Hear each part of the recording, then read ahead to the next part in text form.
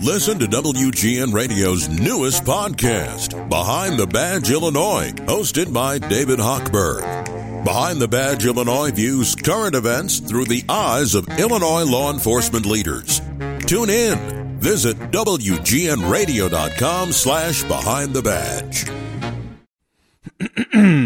All right. Let's get the instrument in shape. I don't do big warm-ups. A lot of people do warm-ups. Brrr, brrr, and all that stuff. And they say tongue twisters. I don't know. I just go, all right, let's go. I even do that when I'm acting. A lot of the actors do a lot of these warm-ups. But I don't know. Just never felt maybe because I'm always talking. My voice doesn't need any warm-up. I wake up every morning talking. Oh, what was that? Okay. Anyway, are you ready to go, my friend? Reggie, the producer? Good, let's do it. Put in the books, episode number 327. I'll give you the 3 S's and the countdown, and you give me the music, and we'll do a podcast. How about that? Okay, ready to go? You all set? We'll see about that trigger finger of yours. I don't know if it's still sticking or not when the music comes after I do the intro, but it is what it is, right? We live in a world of technology, so we have to live with the little quirks and bugs and whatever's going on. All right, here we go. Star, smile, strong. 3, 2, 1. Hey, it's Elton Jim Toronto, and this is Captain Podtastic.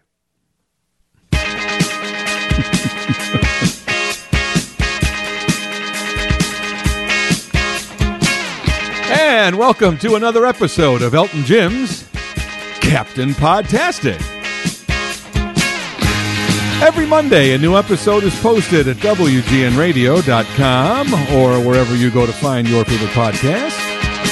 We are there. Where else would we be? Duh. Also, don't forget, if you do go somewhere else to find that podcast, subscribe and rate this podcast. But even more than that, the most important job, aside from listening, which is important, no question, is to get out there and spread the word. So tell your friends. Tell your neighbors. Tell your family. Tell anybody you know who listens to a podcast that your favorite podcast is Elton Jim's Captain Podtastic, and it should be theirs too. That loyalty, that devotion, it's so heartwarming. Also, if you like what you hear, don't forget, go to WGNRadio.com, hit the prompt for the podcast, hit the prompt for this specific podcast, and lo and behold,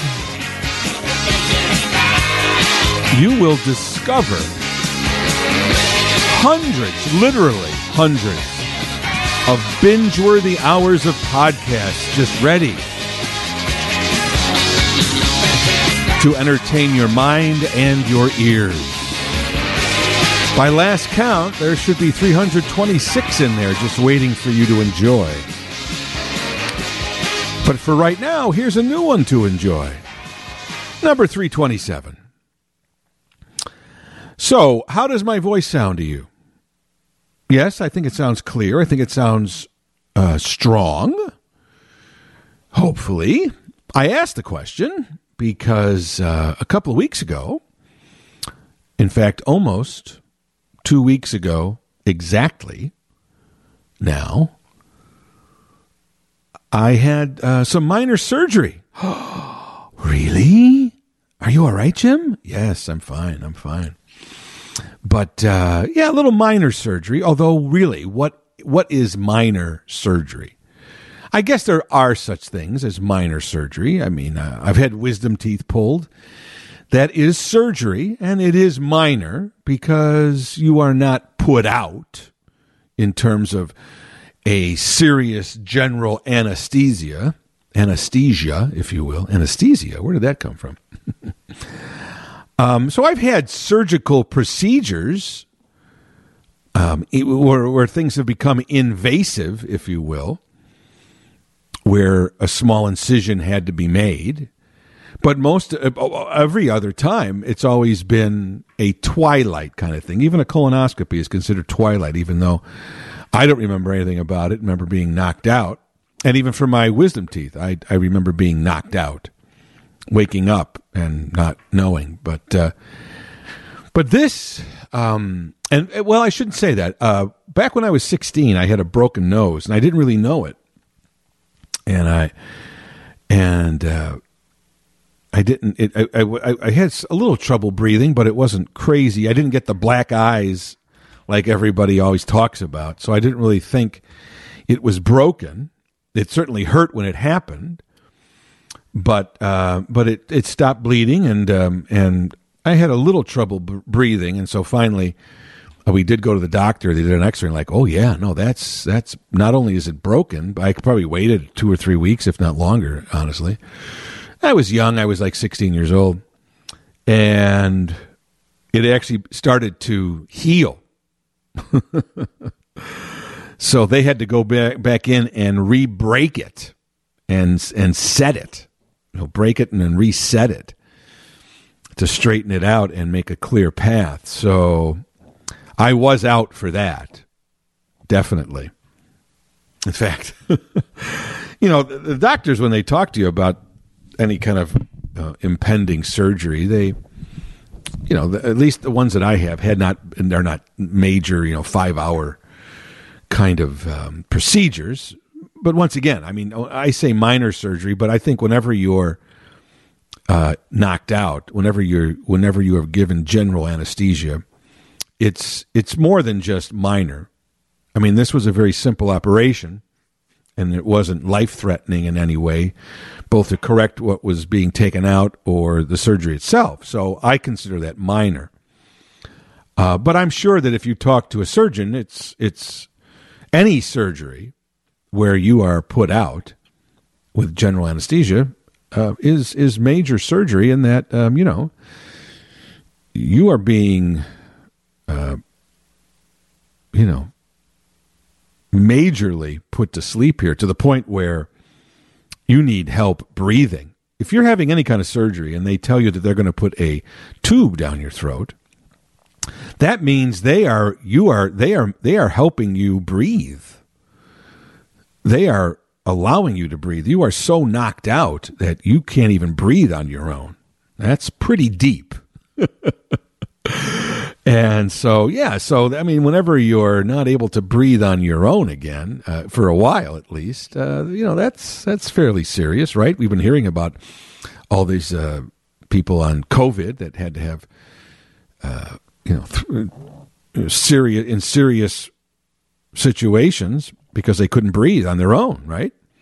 And they had to put a tube down their throat. So that was serious enough, and many of those people died. So, thankfully, in a surgical situation, you are being monitored closely by several people, and they are,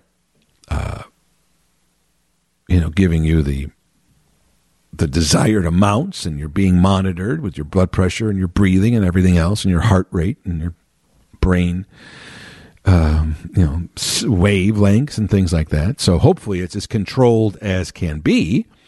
But let's face it, for a while there, you're kind of at the mercy of machines and people and drugs. So yeah, for a good portion, you have surrendered your consciousness. So I don't know. I guess to term anything minor surgery, maybe minor surgery sounds good to the person who's being operated on. It makes it sound less less dangerous, less risky. Because anytime you go into surgery, you're a little apprehensive, right? Even if you have the utmost confidence in the people that are working on you. So yeah, maybe there really is no such thing as minor surgery, right? But I'll take the minor out and say I had surgery done. But thankfully it wasn't a long surgery, maybe 2.5 hours, which still is long enough time for you to be, when you're knocked out and not breathing on your own, right? 2.5 hours is pretty long. But anyway, so hopefully I sound strong and the usual, I don't even know, manner, whatever you want to call it. But yeah, and it's been 2 weeks since the surgery. But it did take a while to recover from the anesthesia. It wasn't just like, I was in the hospital for about a day and a half or so after the surgery, just to make sure. Thankfully, the surgery went very well. No complications. I had minimal pain. Didn't have to take any serious narcotic pain-killing drugs. Just took some Tylenol to manage the pain. So that went well. Got out. I was up and walking, soon afterward. I didn't have any kind of nausea or side effects from the general anesthesia, thankfully. So when all was said and done, considering that I did have surgery, I really couldn't have asked for a better experience. But I tell you, that general anesthesia, more than I expected, it did hit me in terms of fatigue. I was more tired than I thought I would be. I figured as soon as you're done with general anesthesia, once it wears off, you're done with it. But even though it wears off, it still sort of lingers. And I wasn't aware that, its lingering does affect other parts of the body for a while. You certainly have to do a lot of breathing exercises, because apparently it can shut down some pockets in your lungs. And so as soon as you are awake, they want you to be using this little breathing apparatus that you breathe in and you raise this little thing up this tube, and you keep this other thing kind of suspended, this little gauge suspended, and you try to, I don't know what the measurement is. I know it goes from 0 to 2,500. I'm not sure what the 2,500 was or is, because I'm still actually doing it every so often. Not as much as I was initially. And thankfully, once again, I didn't have any kind of shortness of breath or any problems with that. So I'm very fortunate and grateful and thankful to all the doctors who were overseeing this procedure, because I seem to come through it pretty well. And we'll see now what the long-term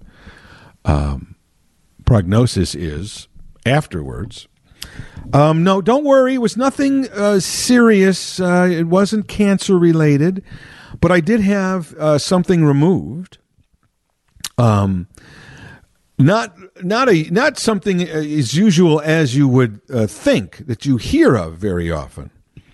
As I said, I did have general anesthesia, and I had a broken nose back when I was 16, but that was so long ago.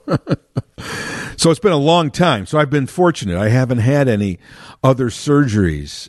My wife has had quite a few, to be honest. She's had at least 4 or 5 for knee surgery, and she had a growth in her foot that needed to be removed, and she had a gallbladder operation, and she had a few other things, and so she's gone under the knife quite a bit. I've been fortunate, as I've said to you. I've had fairly good health for most of my life, and now as you get old, I think as you get older, it's almost inevitable that something's going to happen, right? These organs just, they age. You put some living on them. But I actually had a part of the body that you don't hear about very often being removed. I had an adrenal gland removed.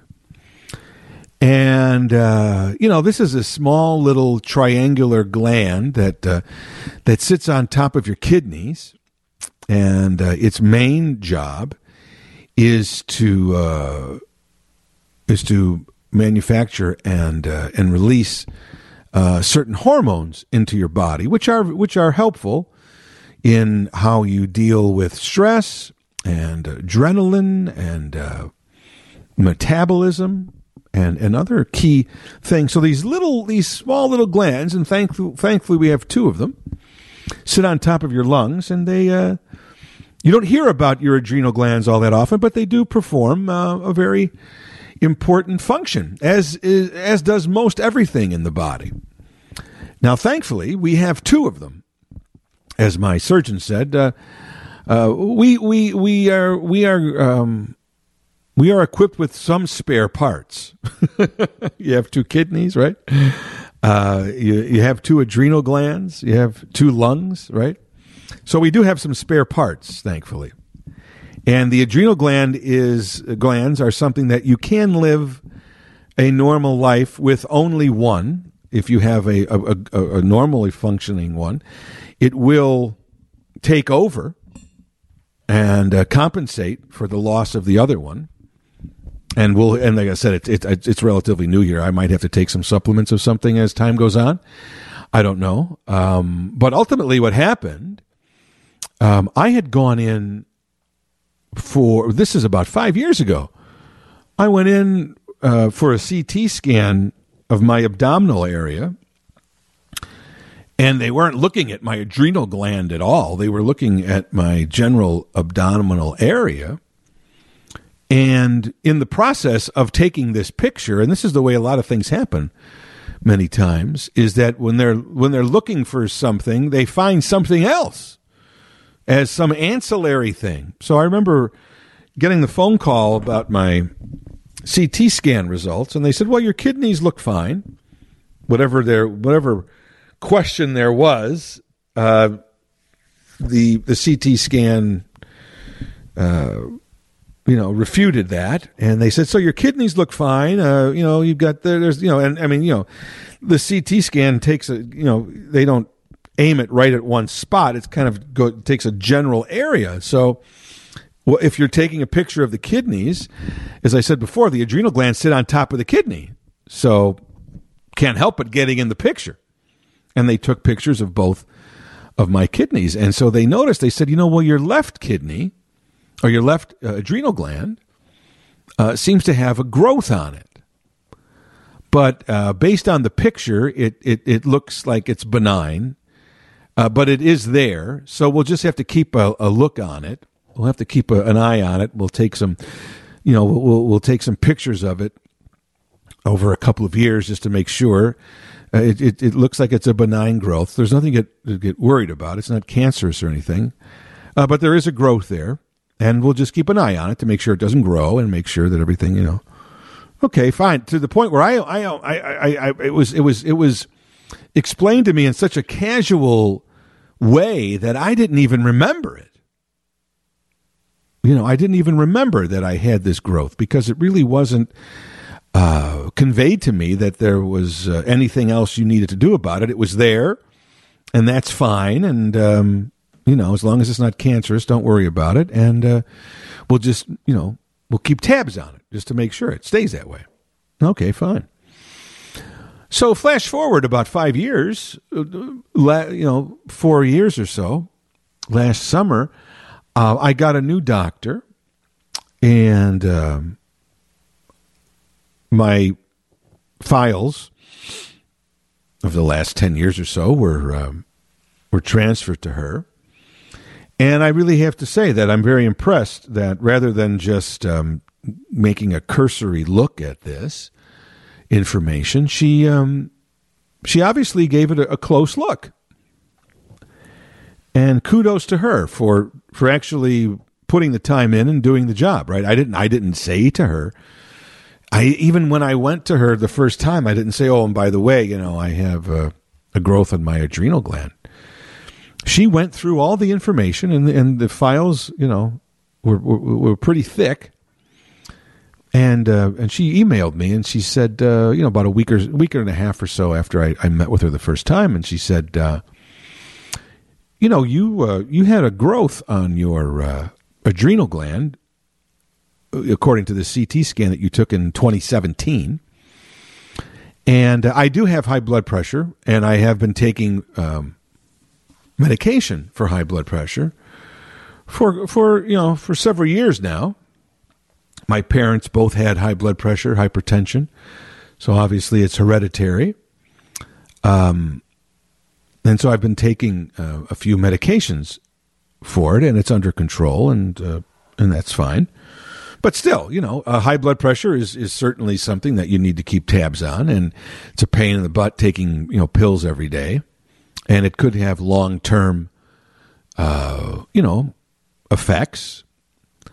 not only the blood pressure can have long-term effects, but also taking blood pressure pills over a long period of time can ultimately have an effect on your body. I mean, that's the difficult thing about taking pills. We take pills to cure or treat a specific ailment, and those pills work for that ailment. But in most cases, as we see on television, whenever they do these commercials now for these drugs that are there to help, these other drugs that they tell you, ask your doctor about this, and then they rattle off the side effects that this drug can also have, and you hear those side effects, and many times they're 2 minutes long, and many times these side effects are worse than the actual ailment that the pill is aimed to treat. But for legal reasons, they certainly have to tell you why. And I get that. But as I said, so a lot of times we take these pills. Oh, take a pill. Take a pill.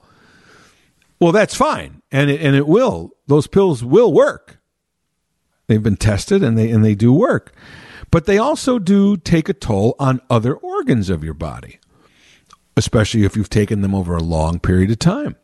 With time, they can do damage or at least affect other organs or other parts of your body. And so certainly the goal is to not have to take any medications or as few medications as possible, right? So this way there aren't any of these ancillary things that may crop up once you are introducing this foreign thing to the body, right? No doubt, it's good to have some medications that help you treat a problem, but at the same time, you should be aware that there are also side effects that could occur, and maybe not in the short term, but over a long period of time. So my doctor said, this growth on your adrenal gland, and the other adrenal gland was clear, nothing on the right one. She said, but this growth on the adrenal gland could be affecting how it is working. And one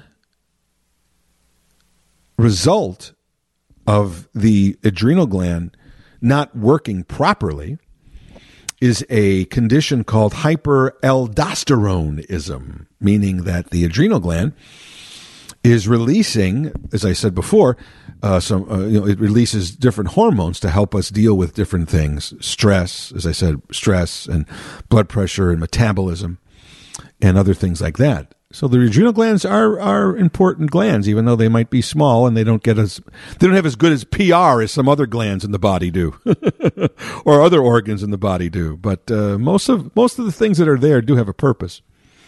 And she said, so we've been treating your high blood pressure, and your weight is under control, and other things, and your diet, and so it's kind of a mystery as to why your blood pressure is still high. And aside from the hereditary issues, and she said, this hyperaldosteronism,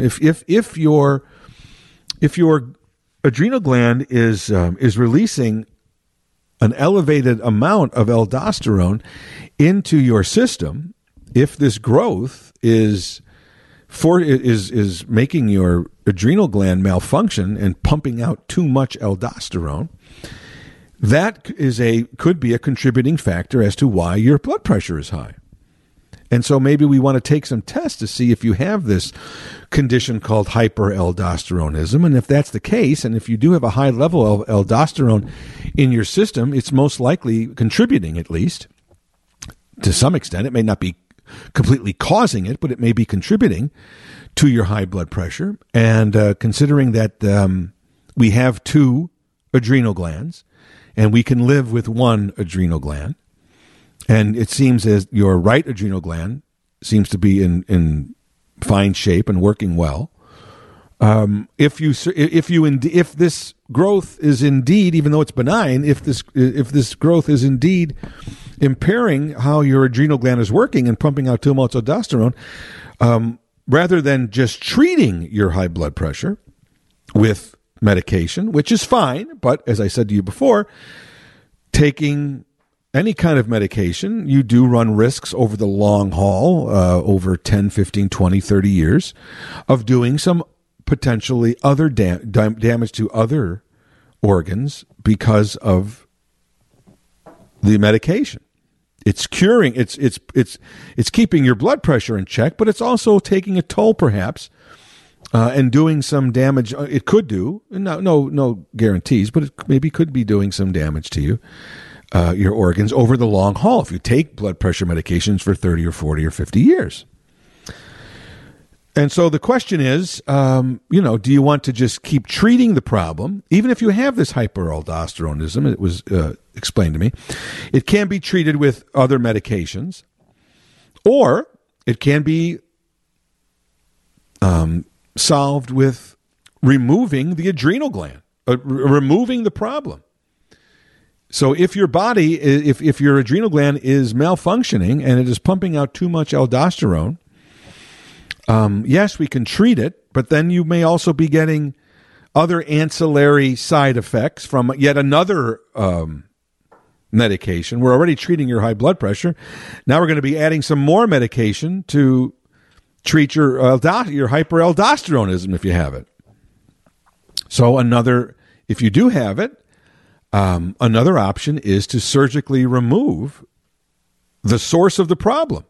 You can live on one adrenal gland, but you can take out this malfunctioning one, and if it is indeed pumping out too much aldosterone that's causing your blood pressure to be high, we would be solving the problem in some extent, or at least addressing the problem, as opposed to simply treating it. And they said to me that, given that I'm relatively young, if I was 10 or 15 years older, they probably wouldn't even have suggested I have the surgery, because I might not really,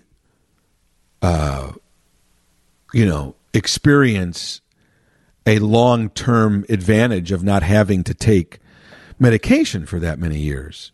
But since I'm relatively young, they said, if you're cut down on taking the blood pressure medication and not taking any aldosterone medication, you can certainly lower your risk for any potential problems that those kind of medications may contribute to as the years go on. Cardiac problems and other things. Kidney problems. Those kidneys, they do get a workout. Everything goes through those kidneys. So, you certainly want to keep your kidneys in good shape too. So, but first things first, let's see if you have this hyperaldosteronism. And then after that, we can decide what to do if you indeed have it. Do you want to treat it with medication, or do you want to remove it? But that's down the road. So last year, I had a battery of tests. Oh, my gosh. I had a battery of tests. I had different pictures taken, and I had different blood tests taken. I was poked and jabbed, and I had one test where I was in an outpatient facility, comfortable in a bed, but I was basically just had an IV on me, and for 8 hours, 7.5, 8 hours, I just sat there while they pumped in saline into me for 8 hours.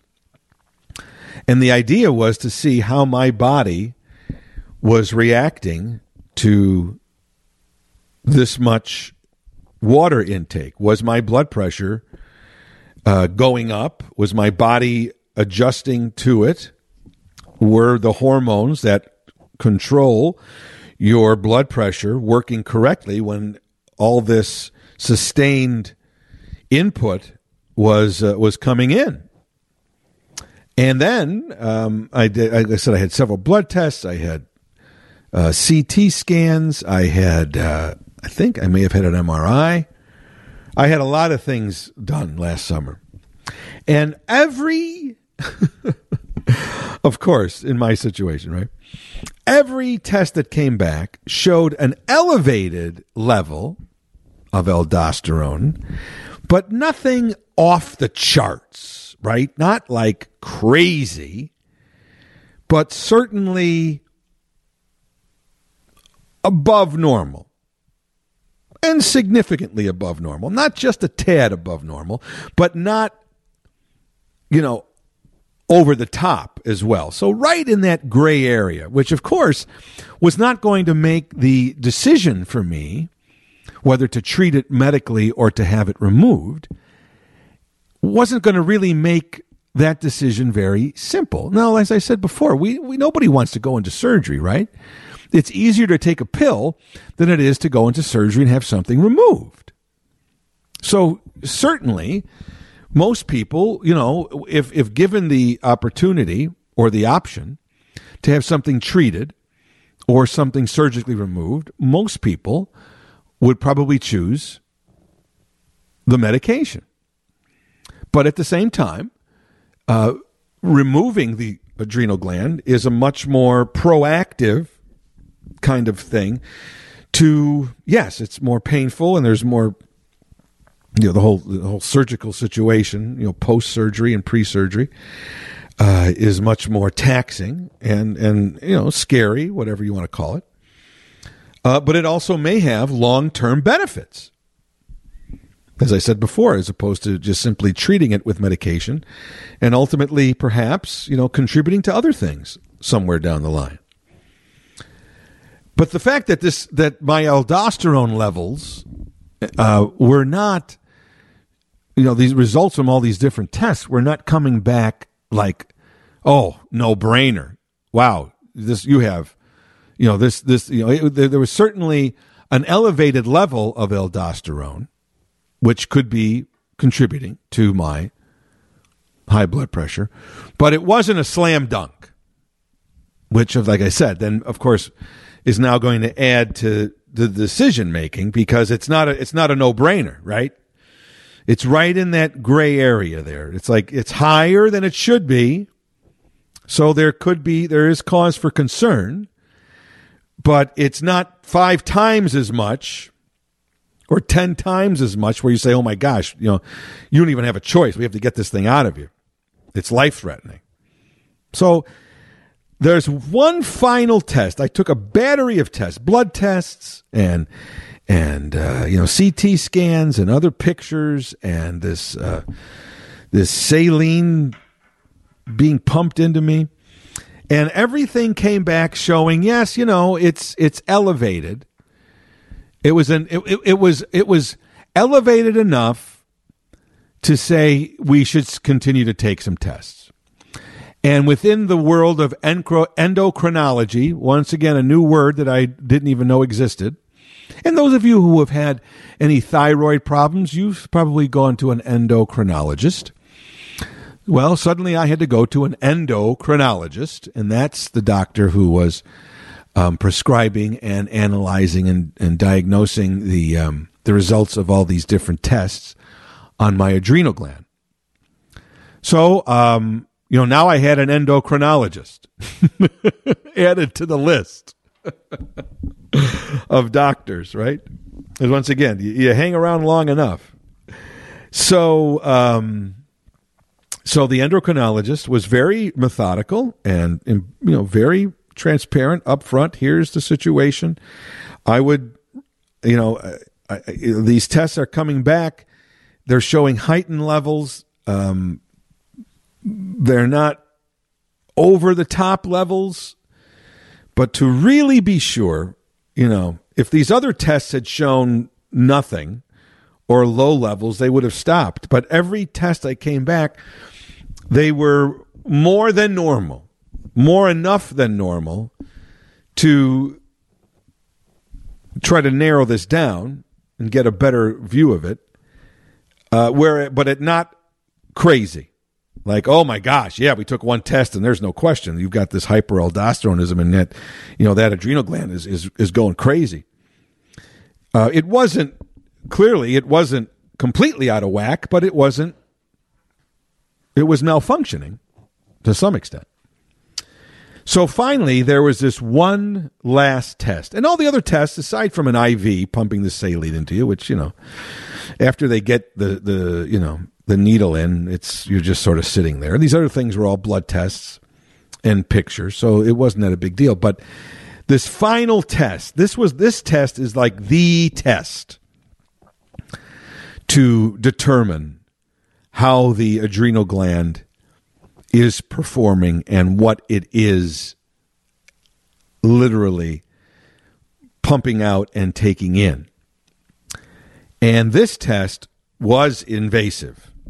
And so I did have to think about this one.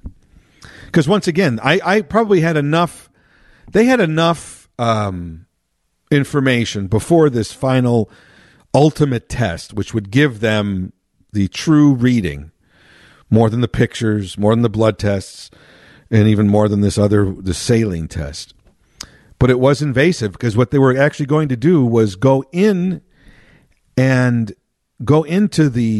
adrenal gland itself, to the vein, and see and measure the amount of aldosterone that was coming, right out of the gland. Because, you take a blood test and it will certainly show levels of different things. But don't forget, it's kind of a snapshot, and, the blood is going throughout your whole body. So there's a chance that the true level of something is a little diluted as the blood is flowing through your body. So after it's captured in a certain point, and certainly from your arm, a good distance away from the actual gland, you can get an idea whether it's normal or low or high, but the actual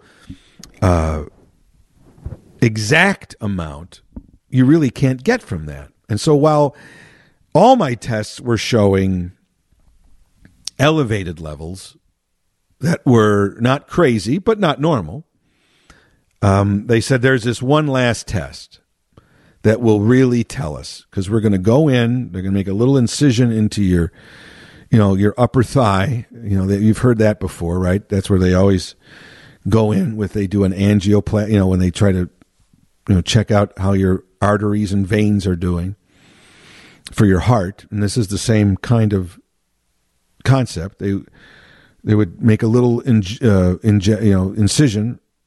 in the thigh, upper thigh, and then they would go through with a wire and get to your adrenal gland, and then actually take a sample, a blood sample, a sample out of the vein of the adrenal gland. So you're going right to the source to see what is the level here of aldosterone coming in and out of this gland. So that's the ultimate test. So I did talk to the surgeon who was going to do that. And as I said, I was awake for that. It was a twilight, but I was awake. I remember that. I was watching it, actually, because it wasn't a major or minor surgery. I would say anything where you're knocked out and you have a breathing tube, that's major surgery, right? But anyway, so, the idea of being invasive wasn't the most appealing part of this, because, once again, throughout this entire process, there's still on the table an acceptable non-surgical option of just taking pills. But once again, there's this potential long-term, and who knows how I would react to these other pills along with the other things I was taking. So, but still, I could have stopped it at one point and just said, you know what? It seems like the aldosterone level is elevated even some extent. So let's just start taking some pills for that and stop with this. But I felt that I would like to find out what's really going on. And I would like to, and if it was a question of addressing the problem or simply treating it with medication, I felt like I would, I hope that I've got, 35 or 40 more years left. And so if high blood pressure, which I know runs in my family, if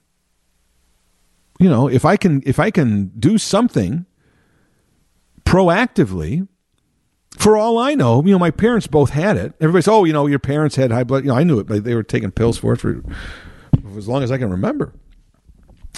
So, it's heredity. You have high blood pressure. But for all I know, look at the way they discovered this in me. By accident, that I had this growth.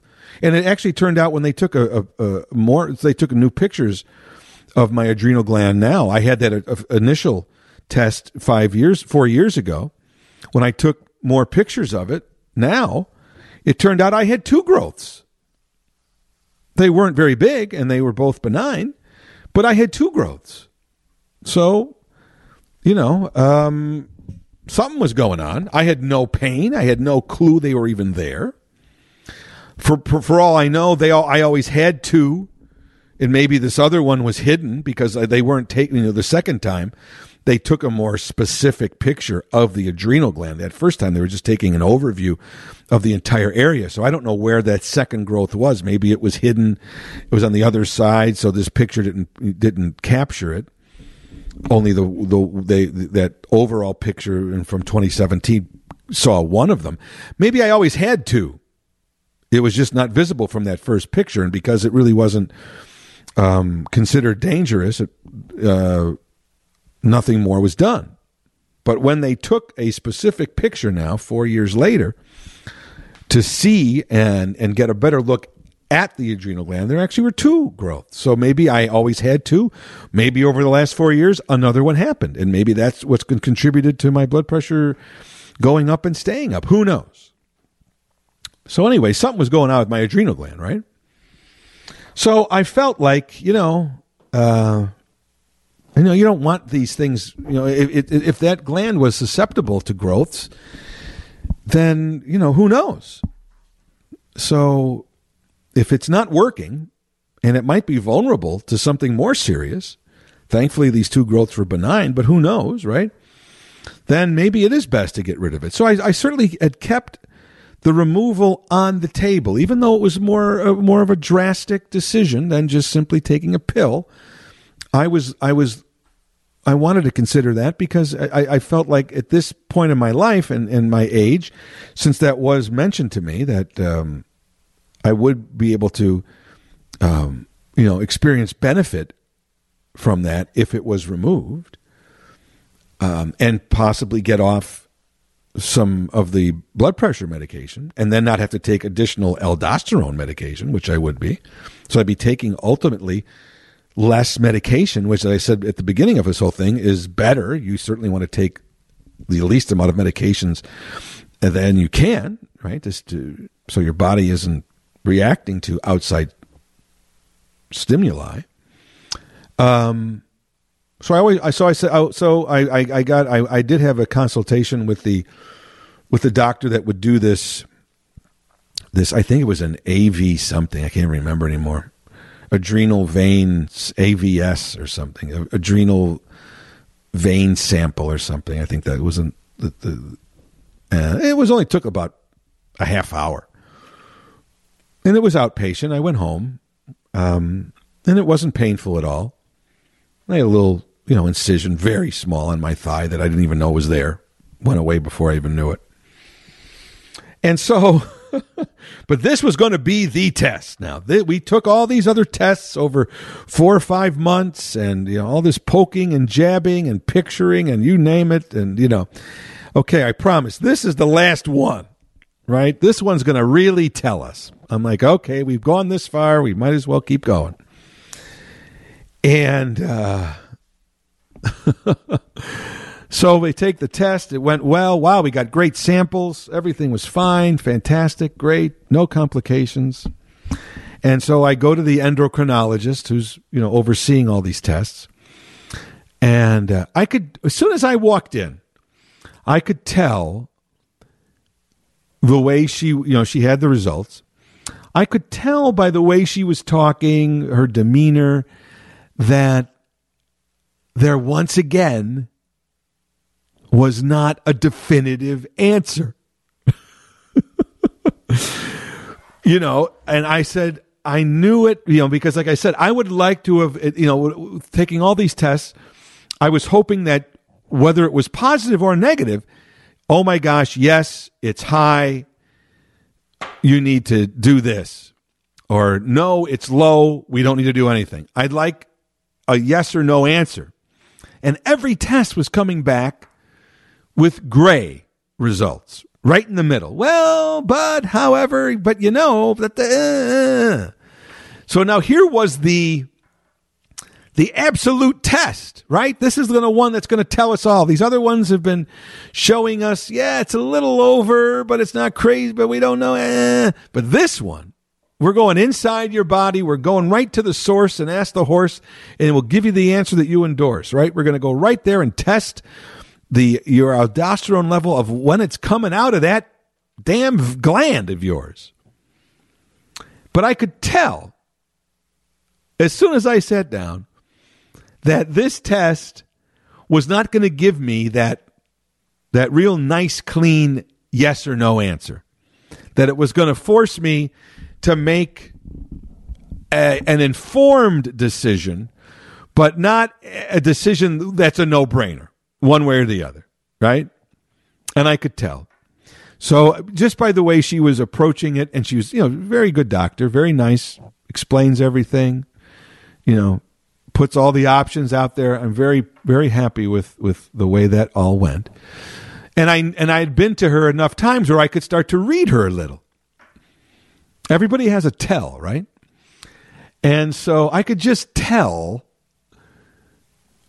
that once again, my results were going to be in that gray area, which you have been trying with all these other tests to get past the gray area and get into a yes or no kind of area, a very definitive area.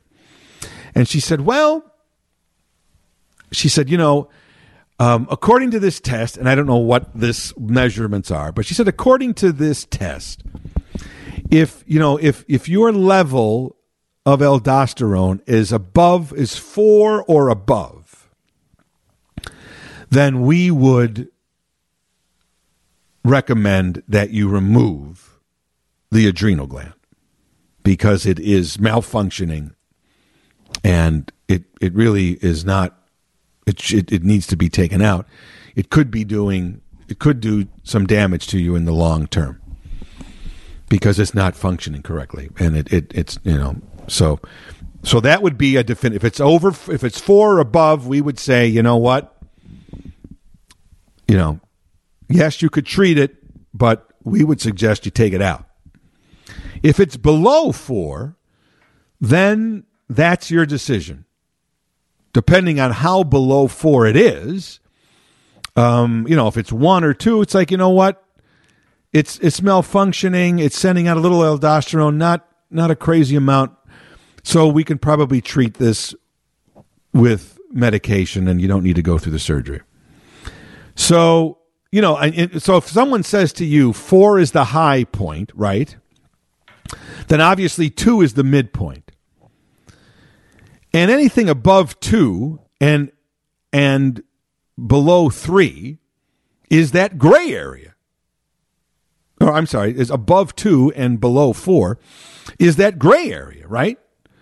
That area that I've been trying to get past, to eliminate that gray area, taking all these tests and finally this invasive test to eliminate that gray area and find out a true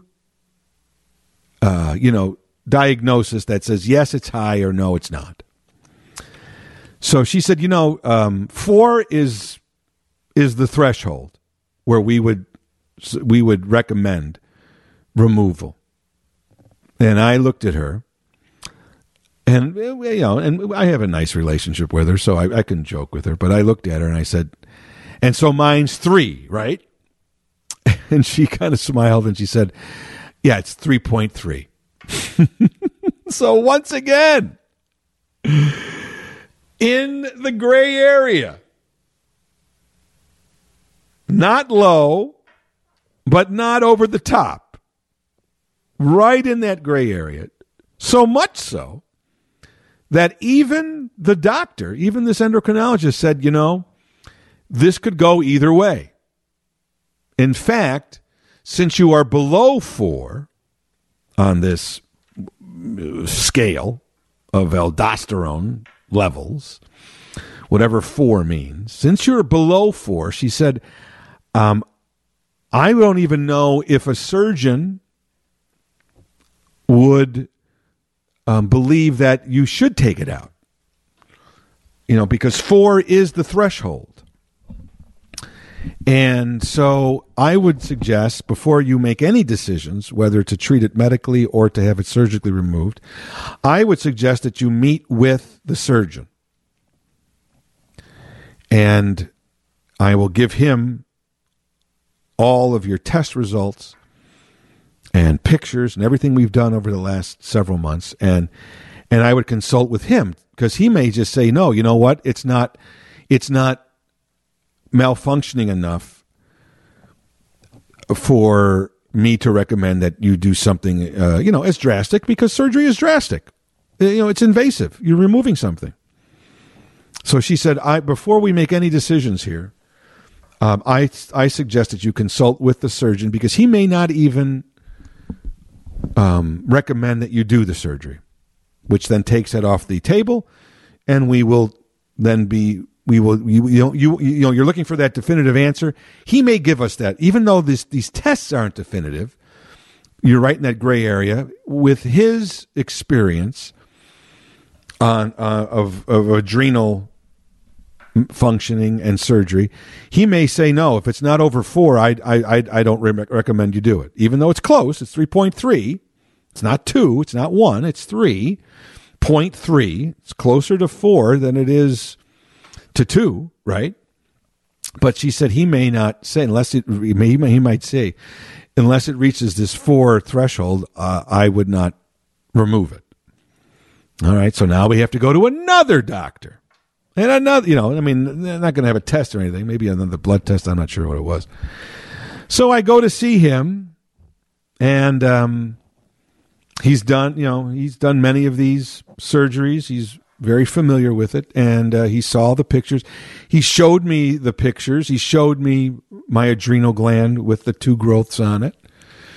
And he said that even though it wasn't 4, it was still high enough where he believed that level is impacting my blood pressure, and that he did believe that by taking it out, I would experience a positive result on my blood pressure. Because this adrenal gland, and because we have 2, and the other one is working fine. For instance, just as an example, because they took samples from both of my adrenal glands just to make sure to see how they were both working. Because if they were both kind of in the middle, they wouldn't have taken them both out. They would have then said, okay, look, they're both kind of off here, and you have hyperaldosteronism because one is high, but even the other one is even kind of, but it wasn't. My other one is working perfectly. And so to the point where, as I said, from 0 to 4 is on this aldosterone scale. My left one was pumping out 3.3, whatever that means. My right one measured 0.3, right? So my left one was pumping out 3 times more aldosterone than is normal, and 3 times as much as my right one was, which is normal. So clearly it wasn't working, and clearly this surgeon said, you might not have reached the 4 level, but you're close enough to it that I believe that it's got a couple of growths on it to begin with. Even though they're benign. But I believe that you will experience a positive overall result and impact and influence on your blood pressure if it is removed. So he recommended surgically removing the adrenal gland in order to get the benefit and directly address the hyperaldosteronism condition rather than treat it with medication. So I talked it over with, and I actually had a doctor friend and explained the situation, and that doctor, like a second opinion, not officially one, but I gave this doctor enough of the key information, and they said, no, that sounds like a reasonable, decision. And my general practitioner agreed with it, and the endocrinologist agreed with it, and obviously the surgeon did too. And I talked it over with my wife and stuff. And so, and as I said, I'm somebody, as you know, if you listen to me long enough, I like to solve problems. And so, to me, I was solving this problem as opposed to just kind of treating it. So, we decided to have the surgery. I had it a couple of weeks ago. Everything went well. No complications. Very little pain. Didn't have to take any hard narcotics, just some Tylenol for some pain. Was walking around. Breathing has been fine. My intestinal tract was a little funky for a while. Didn't go for a while, if you know what I mean. Didn't have a BM, as we say in the business, for a while. But moving around and taking some laxatives to help that get things moving around. Now, interestingly, I had no, what's so funny about when you have surgery, they tell you enough, but they don't tell you everything. For you little leaguers out there, this is my only tip. I can't be more happy at this point with the way this worked out. There were no complications during the surgery, post-surgery. My healing has gone very well. My pain has been minimal. I only took, painkillers for about a day or so, and Tylenol, so I wasn't taking any opiates or any, narcotic kind of things. I've got 3 little scars. It was done laparoscopically. It was removed, so I just have 3 little scars on sort of my left side, more to my side rather than in the middle of my stomach. More to the side. They're very small.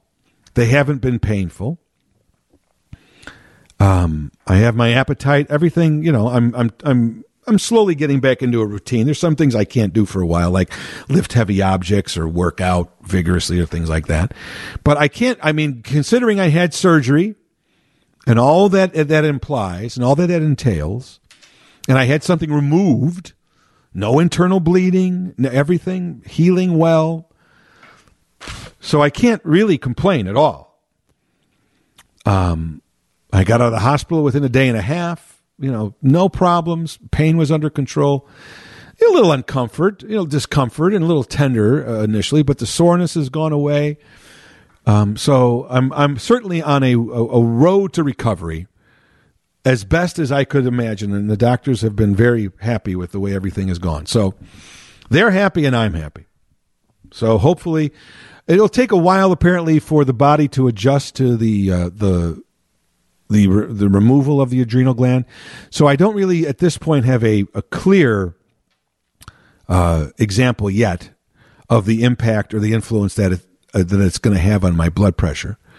But within, another month, 2 or 3 weeks, we'll get a better idea. I take my blood pressure daily, and we'll get a better idea as to how the blood pressure is reading and what's going on in my body now. Without that aldosterone, without the adrenal gland, and then hopefully my medications will be adjusted, and maybe hopefully I'll be even removed from 1 or 2 of some of the blood pressure pills that I take. So that's the long-term goal. But I will say this for you little leaguers out there, you doctors to be. I understand. Look, as I said to you before, surgery is not a fun thing. Most people, it's a scary thing, right? You're once again, it's like when you get on a plane. You're sort of handing off your safety to someone else, and you have trust in them, and you trust that they are well trained and they know what they're doing. But you are putting your trust and your safety in their hands. And there's only so much you could do, and then you just have to give them that trust. And I'm in my situation. I clearly had a good group of professionals who knew what they were doing, because everything worked out. Just like when you get on a plane and it lands, and you go, "Hey, nice job, Mr. Pilot. All those years of training, all those tests, all those licensings that you've taken, I for 4 hours I was in your hands." And you got me to my destination safely, and so thank you. It's the same way here.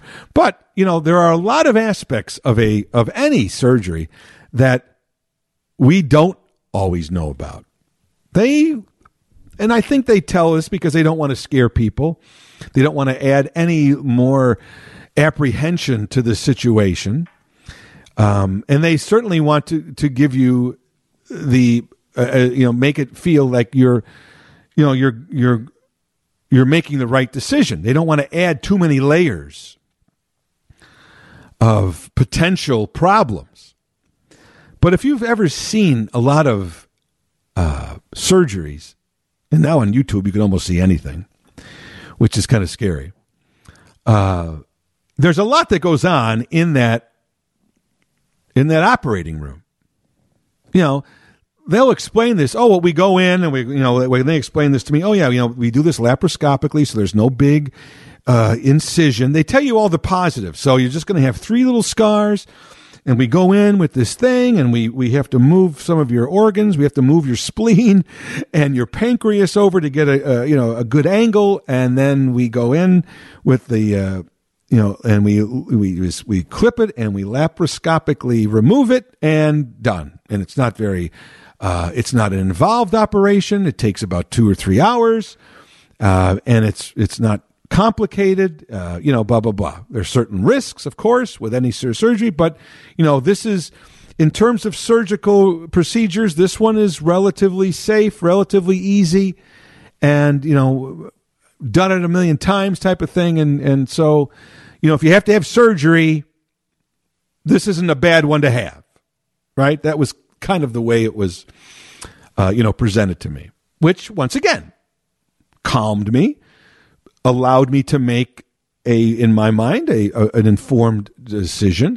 Yes, a little scared, a little apprehensive. You're going into surgery, but at the same time, relatively, but confident that this wasn't going to be some major surgical thing that was going to be very dangerous. And ultimately, as I said before, it would have the surgery would outweigh, the benefits I would have in the long term would outweigh whatever kind of surgical post-op implications, discomfort, healing, pain. Hopefully that goes away, and the long-term benefits to my blood pressure and ultimately my overall health from, trying to, prevent any kind of cardiac situations or strokes or things like that. So that's what I'm weighing. But I think we all know, even if you watch things on television, that a lot goes into a surgery. And so I understand that if you're a doctor, you don't want to tell the patient how you make the sausage. I understand that, right? Because there's a lot that goes on. And if they were to tell us everything then no one would have surgery. And people would be, passing up situations to really do something positive for their health, whether it was fatal or not, because they'd hear all this stuff that's going to go on within the procedure. But every surgical procedure seems to be a lot more complicated in not so much the actual surgery, but the preparation in order to perform the surgery. So like they said, they told me, you will have a breathing tube. Okay, I knew that. They said, we're going to have, you've got an IV in one hand. They may, during the surgery, you won't feel it, you'll be out, but you may have another they may put another IV in case they need to, give you something else during the procedure. That IV will be already ready. So you may wake up and find another IV on your other hand. Okay, fine.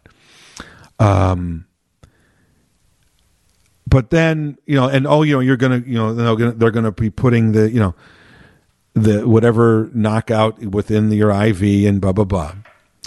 Well, that's fine. But then when I was in there, all of a sudden they told me, well, we're going to give you a nerve shot that's going to, in your back, that's going to help, with the numbing in that area. Okay, that's fine. I don't remember being told that. And they said the shot might hurt a little. It's in your back, whatever. Okay. Hey, I get an injection. I think I've already told you this. I get an injection in my eye every 2 months. So a shot in the back, it's not like it's going to be it's not like a Spinal Tap kind of a injection. So they gave me that shot, and it was no big deal. But once again, I was, oh, really? Okay, fine. Well, after the surgery, I found out later that during the surgery, I had a catheter, which I wasn't aware that I was going to have. No one told me that. Because after the surgery, I was having some trouble urinating, and I couldn't understand why. And they said, "Oh, well, you had a catheter." Oh, I didn't know that. It was out by the time I recovered in the recovery room. So that was something that they did, which I wasn't aware of. When I woke up, yes, in fact, I did have another IV on my other hand, which I didn't have going in when I was knocked out with the general anesthesia. Then I was having, I was having a little abdominal discomfort, and I was explaining that to the nurse, and she gave me some Tylenol. She said, well, they put gas in your stomach to blow up the area in order to give them some room to see with the camera, which they're inserting with the laparoscopic surgery.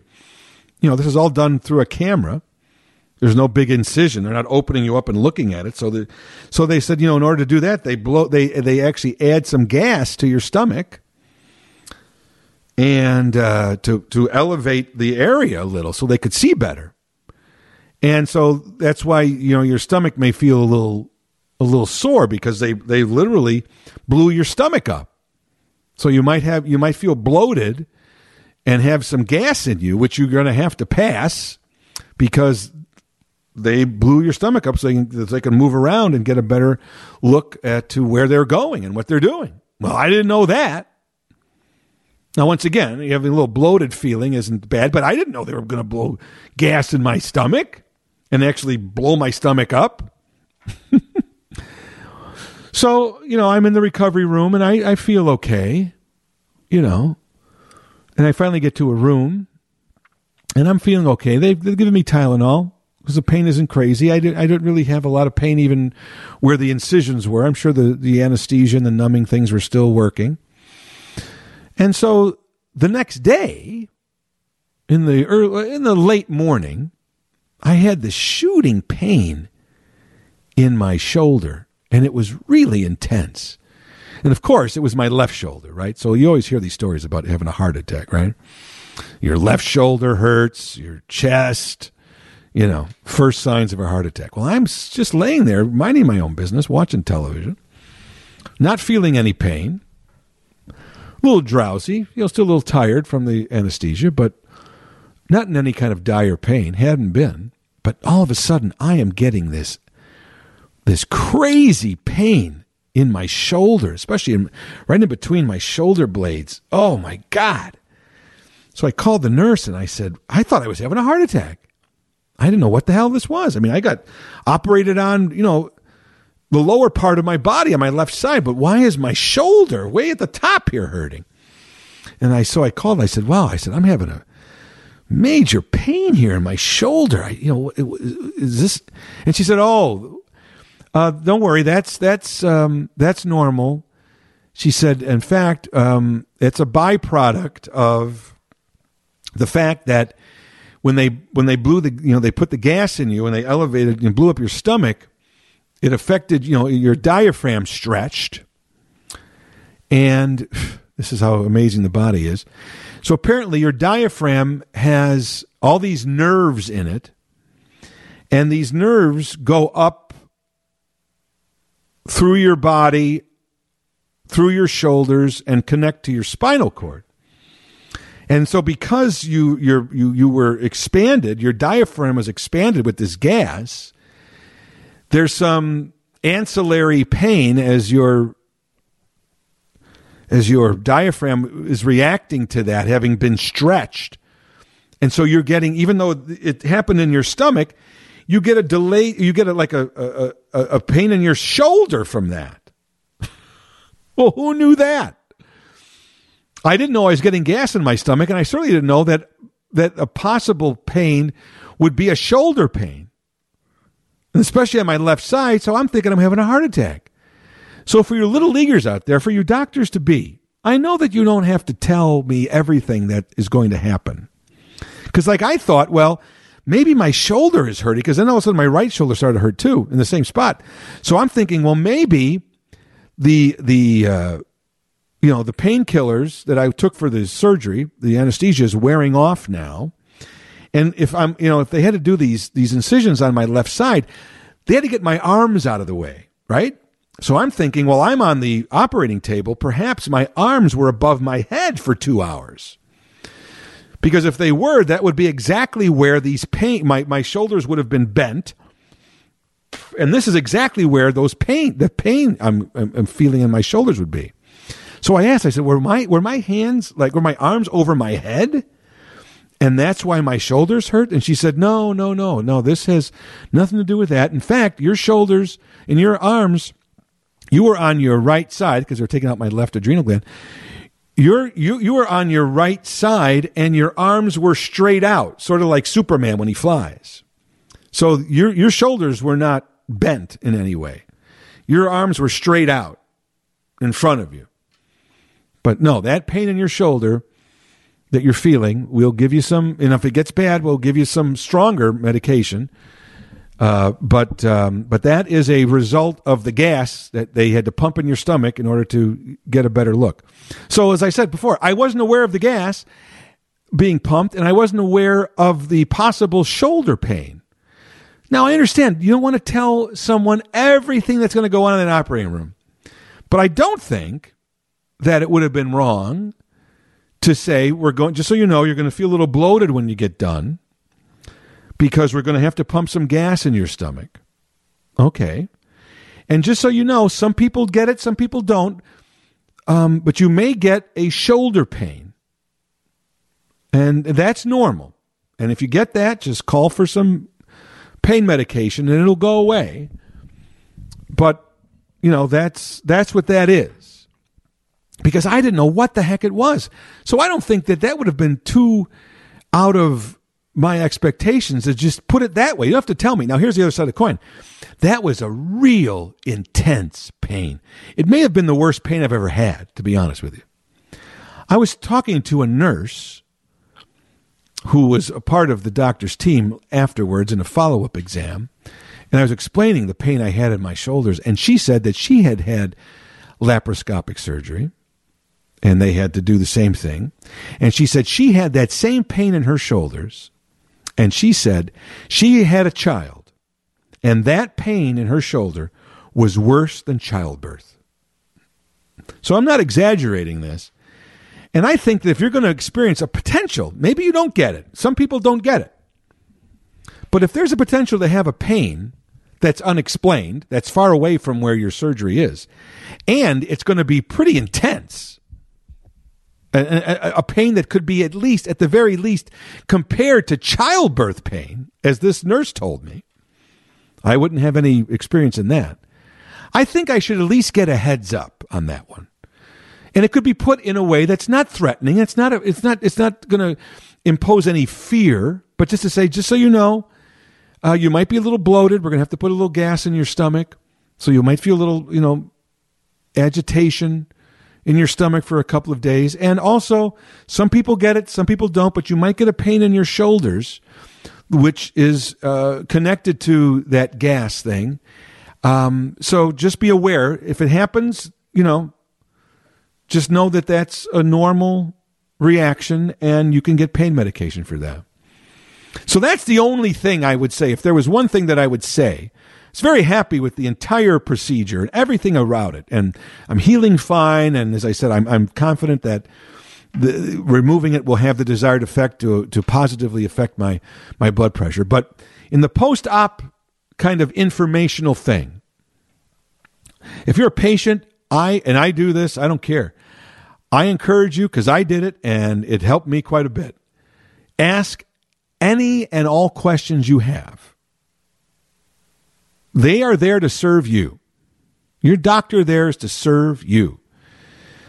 Ask any question, as dumb as it may be, if it's on your mind, if it will ease your questions in your mind, if it will ease your apprehension, if it will help inform you in any way. Don't be afraid to ask questions. No question to a doctor is stupid. And if your doctor thinks it is, then maybe you don't have the right doctor. Because they need to tell you. And so I asked a lot. I wouldn't even have known about this. What I'm telling you now, if I hadn't asked the nurse and the doctor, what causes it? Why is it happening? And things like that. I wish I would have known beforehand. So all I could say is if you're a doctor to be, or you're a current doctor, I understand you don't want to give away all this, every aspect of a surgery, because it can be pretty intense for people to absorb. I get it. We're going to have gas. You're going to have a catheter. You're going to have a tube. You're going to have, whoa, holy shit, what's going on here, right? But at the same time, I think there's a way to at least prepare a patient for what they may experience afterward. At least give them a heads up. Information is power. Now, I was telling someone else this, and they said to me, well, maybe they don't tell you about this pain, that you might get this shoulder pain, because what if you were having a heart attack? What if you really were having a heart attack? And yet you were getting this pain in your shoulder, and you said, oh, it must be that pain, and you didn't really think too much about it. And maybe you didn't call the nurse, and maybe you just figured, oh, well, it's going to go away. And meanwhile, you were having a heart attack. So perhaps they don't tell you about that because they don't want you to just feel too confident that, oh, it's nothing serious. Because what if you were having a heart attack? What if you weren't having the pain associated with your diaphragm, and you were having a pain associated with a heart attack? And you would have just said, oh, well, it's that pain they talked about in my shoulder. And you didn't hit the button for the nurse to come. So maybe there's that aspect too. It's another side I didn't think of, which does make some sense. But overall, I would just say, if I had one takeaway from this, so far, so good, healing well, feeling good about the operation, feeling good about its long-term effects. But I would just say overall, I had a very good experience in the hospital and since then. But overall, I would just say on both sides, patient and doctor, a free flow of helpful information to keep both sides aware of what's going to happen or what may happen, even if it's delivered in a way that can be reassuring. It's better for the patient to have more information than less. That's all I'm saying. So, all I can tell you is, I think I made the right decision. I think I made an informed decision. I saw the process through. And all I would say is that if you're in this situation, either now or in the future, do your best to make an informed decision when it comes to your health. Talk it over with professionals, get a second opinion, talk it over with your family, and go into it with a positive outlook, because all I know is that's the way I went into it, and I'm feeling good. You knew that I would now. So hopefully, my podcasts will be just as entertaining, just as fun, and just as informative as I present them now and forever with one adrenal gland as opposed to two. And so ends another episode of Elton Jim's Captain Podtastic. Every Monday a new episode is posted at WGNradio.com or wherever you go to find your favorite podcast. We are there. And don't forget to tell your friends, tell your family, tell anybody who listens to a podcast that your favorite podcast is Elton Jim's Captain Podtastic, and it should be theirs too. Your loyalty and devotion is much appreciated. Hope you enjoyed episode number 327. I'm Jim Turano. I am here on business. I'm only here for fun. You've been listening to Elton Jim's Captain Podtastic, from the end of the web to your screen, with one adrenal gland as opposed to two.